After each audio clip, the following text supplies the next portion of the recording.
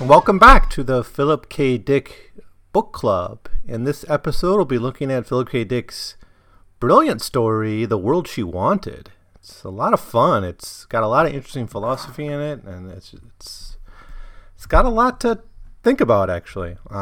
It's got a great introduction, too. So I'll get to that in a moment. So this was first published in Science Fiction Quarterly in May 1953. It was part of this huge year of 1953 for Philip K. Dick, where he published something like 24 stories and really got his career going. He didn't publish his first novel until 1955, but by then he already had dozens of stories published across the science fiction magazines that were so popular in the early 1950s. So the story, The World She Wanted, the title gives away a lot. It's about a woman who can manipulate the world she lives in. We start with, we meet our character, Larry Brewster, and he's getting drunk at the wind-up bar. He's listening to a Dixieland jazz combo. It's a really fascinating introduction, and I wonder if this would ever work kind of as a pickup line or some kind of variant on what happens. He's really happy with being drunk. He's really happy with how his cigarette butts and empty beer bottles are arranged around him. So he's just this guy all alone at a bar playing with the cigarette butts, playing with the bottles, playing with the ashtray. Not really a very impressive figure, but maybe thinking good about himself. And then, of course, a beautiful woman sitting across from him begins talking to him. So suddenly this is, the whole night is salvaged, I suppose, in his mind. And she corrects a statement he makes, where he makes some exaggerated statement about Buddhist heaven.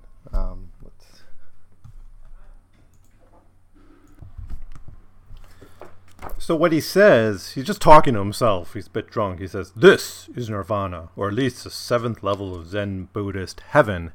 It comes off as a bit pretentious, but then the woman, the good-looking woman who's in the room, corrects him, saying, well, there aren't 7 levels in the Buddhist heaven. I don't know if that's true or not, but, Dick knew something about Buddhism.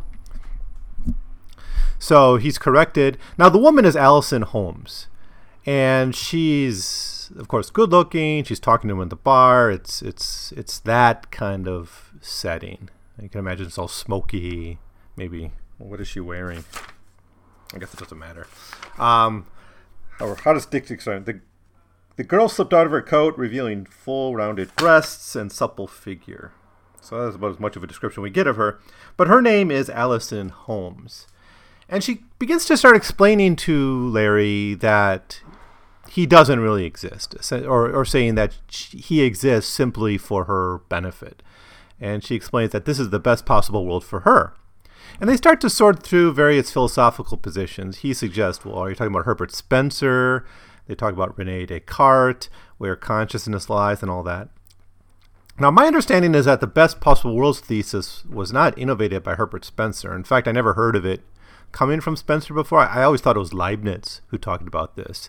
And what Leibniz was doing with the best possible world position was trying to argue the problem of evil away, saying it's not that God could possibly eliminate all evil, right? It's the world he creates is the best possible world, and that explains away the problem of evil for Leibniz.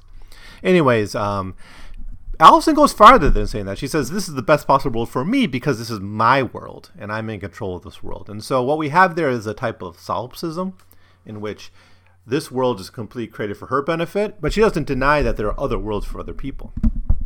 But in this particular world, everyone exists for her own pleasure and benefit, and that includes Larry. Each person has their own private world.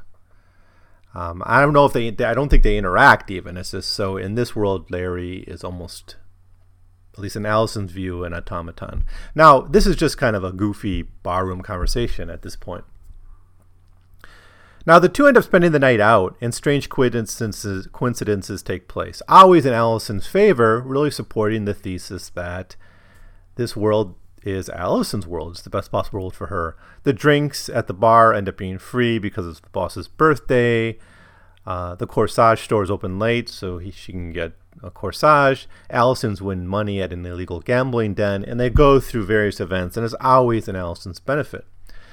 And then Allison explains to Larry at the end of the night that they are supposed to be married. On his way home, Allison tells Larry that they'll spend all day together and it will be their day, our day. I think she uses the word our day, even though based on her own view of the world, it should be her day.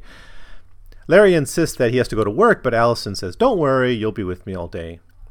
And inside, Larry finds a note from his boss explaining that he's going to have to start a 2-week vacation and therefore he won't have to go to work the next day.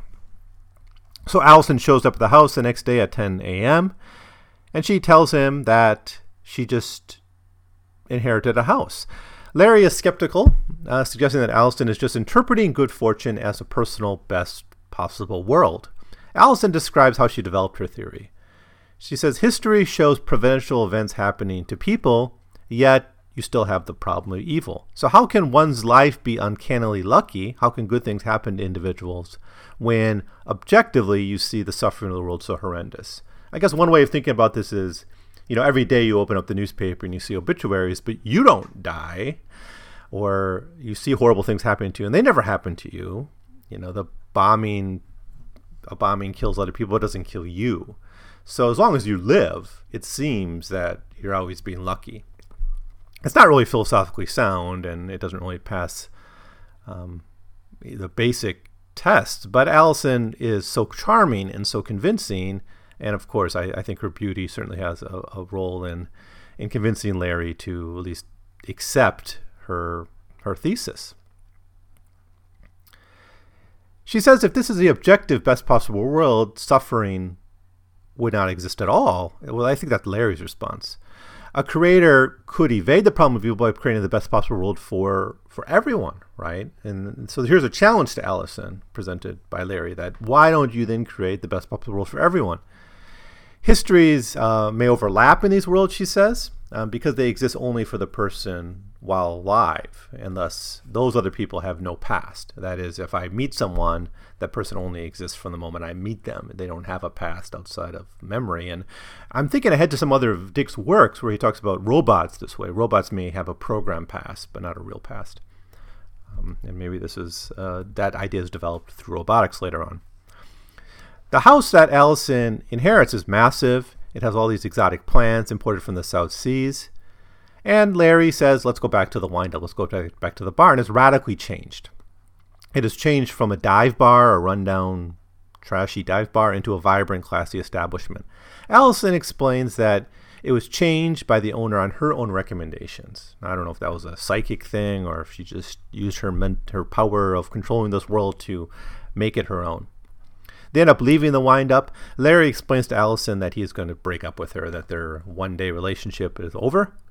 Allison insists that this is not possible because he exists in her world solely for the benefit of giving her pleasure. Larry retorts that Allison is too much trouble and a ball of light carries her away, returning her, Larry says, to his own world. So at some point in the narrative, we flip from Allison's world to Larry's world. And so Larry, by accepting this best possible world thesis at some point, is able to then use his consciousness to lay claim to this world as his own. So that's the plot summary of the story. Well, what to do with this story? Well, one thing to say is that there's a lot in this story that shows up later on in Dick's tales. And I've been saying that a lot in these early series, but it's just when I come back to review these stories, I'm so, pretty amazed at how much of Dick's philosophy, worldview, and ideas are laid down in these stories written in 1952. Most of them were published in 1953, and you had, in those 2 years, 1953 and 54, you have the bulk of his story. I think 60% of his stories are published in those 2 years, and they really lay out so much that's going to be later on in the stories. It's not that Dick's lazy; it's just he's fairly consistent in his ideas, and I think he does have a change in the 70s, but that period from the 50s to 60s is pretty consistent, and it's kind of laid out here. So the question is, are we the victims of these malevolent forces that control the world for their own nefarious purposes, or do we have control over our lives and destinies? To put it more simply, are we fated or are we free? And if we're fated, are we fated just because the world is natural and or random? I mean, the world is random, or are we fated because someone is out to get us? Right? In the world she wanted, we have both at once. We are fated, in the sense we are subject to Allison's world and have to do what she wants, and we're also free. We're also free to turn the table on her. Allison certainly thinks that we're fated, or at least the people in her world are fated to her will. But this only works with this very creepy dictatorship she seems to construct. There's no individual autonomy for Allison, and her autonomy is the autonomy of the slave master, right? Everyone is a slave to her will, and she is the center of the universe, right? So she is, in a sense, Thomas Jefferson in the plantation, with all the slaves basically existing to accept his will. It could be any slave master, not just Jefferson, but he's the one who popped into my mind. Of course, she also believes that everyone is a dictator, so that's how she justifies it. She says, yeah, you're all my slaves, you have to do what I want to make me happy, but that's okay because you're also a dictator somewhere, so it's kind of even Steven. But that's a situation that Allison is ultimately indifferent to. She is the master of this world. Everyone is fated to her will. Quote, better think about it before you talk off. You exist for my benefit, Mr. Brewster. This is my world, remember that. Maybe in your own world things are different, but this is my world, and in my world, things do as I say. So is this outburst how the bosses see the world? I think Dick has a lot to teach us, or at least a lot of questions about the ruling class and how the ruling class see the world. And this idea of the ability to manipulate a world to one's own purposes comes up quite a lot. It's in a story called Small Town. It's in Ubik. It's in The Three Stigmata of Palmer Eldritch. It's in The Trouble with Bubbles. And those are just the ones off the top of my head. There's a bunch of stories and novels the World Jones made too. There's a bunch of these in which this idea of the ruling class being able to simply manipulate the world as they see fit, right? It's almost like we're the ultimate urban planner, or at least the ruling class could be the ultimate urban planner. Switching geographies, changing people out, whatever the purpose may be, it's often at our expense. At the most basic, it's the expense of our uncertainty about where we are at any one moment. But more broadly, it can be quite it can be quite nasty, much more nasty. When these games the ruling class play actually, harm us.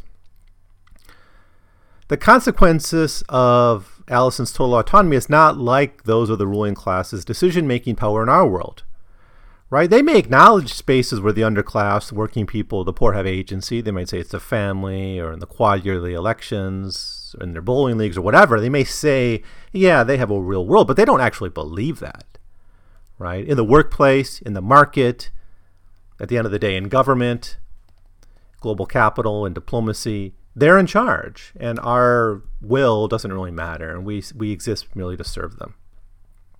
In this sense, we are all fated by systems that are outside of our control. Allison remodels businesses. In a sense, she gentrifies Larry's favorite dive bar, right? And I don't know if we ever had this experience happen. A place you really like might be a little run down, a little dive-ish, but it was your place, right? And then someone buys it up and remakes it, and then it becomes, trash. Gentrified trash. She can get money whenever she wants, which is certainly how the 1% see the world, right? They don't see money as real because they don't have to really work to make it. It just shows up in their bank account, almost if by magic. Now, it's not really directly stated here that Allison is a member of the ruling class, but I think she sort of acts that way. Now, we see at the beginning and the end of the story Larry having creativity. Now, the first example of creativity is very mundane. Now, he's remaking cigarettes and bottles at his bar stool. Does Allison see this? Is this for Allison's benefit? If we suppose we're in Allison's world from the very first line of the story, does Allison make him create the cigarettes in that pattern, put the beer bottles in that pattern because that's what she wants? Or are we at that moment in Larry Brewster's version of reality, and he's constantly switching back and forth. It's not clear where we make the shift from Allison's world to Larry's world. Are they overlapping? Are we in Larry's world, then in Allison's world when she steps forth and decides to flirt with Larry? Maybe it's the moment when he talks about the Buddhist heaven. Maybe in Allison's world, what she says about Buddhist heaven is correct. But when Larry spoke it, he was still in Larry's world, and therefore it was correct by his logic and his understanding of the world. Were we ever in Allison's world, or was this all Larry's projections? I mean, that's entirely possible too, right? Larry, certainly it's a pretty girl talking to him at the bar, certainly something that he would have liked, and it was to his benefit in a way, right? He had a nice day with this woman until he decided to get rid of her. So it might be we're always in Larry's world. It could be, I guess, both these people are crazy. That's always an option in Dick's stories, right? The ending suggests that Larry was keeping Allison in his world to sustain his interest. And this is what he says at the end of the story, quote, "In some ways he liked her. For a while she had been fun. Well, she was off now. In this world, Allison Holmes had never been completely real. But he had known her. What Larry had called Allison Holmes wasn't any more than a partial appearance of her." Okay, so there's several things you can do with this story, and it's a lot of fun. I really like this idea. I think it can work just as a nice story of two competing realities, and we can play with this game of, are we switching between realities, or is it all Allison, or is it all Larry? I think you can make a case for both. But I think there's actually a political argument here as well, and I'm not sure how consciously Dick was making it, but remember, Dick is coming out of the 1950s. He's coming out of the Levittowns. He's coming out of this post-world world of mass consumerism. And we're going to see more stories that deal directly with consumerism, but the fakeness, the artificiality of this world is something that really bothered Philip Dick, especially in his early writings. So we'll come back to these themes certainly in upcoming episodes. Well, thank you so much for listening. You can rate, share, subscribe. If you like this episode, you might like my 100 Pages podcast, where I look at other American writers more broadly, using the Library of America as my source material. I'm issuing episodes of that concurrently with the Philip K. Dick Book Club. But if you just want to listen to the Philip K. Dick stuff, I'll continue to release stuff about 2 a week in this series. So thank you so much. So our next episode is, I think, The Infinite, but I'll have to double check. But anyways, thank you so much for listening. See you next time.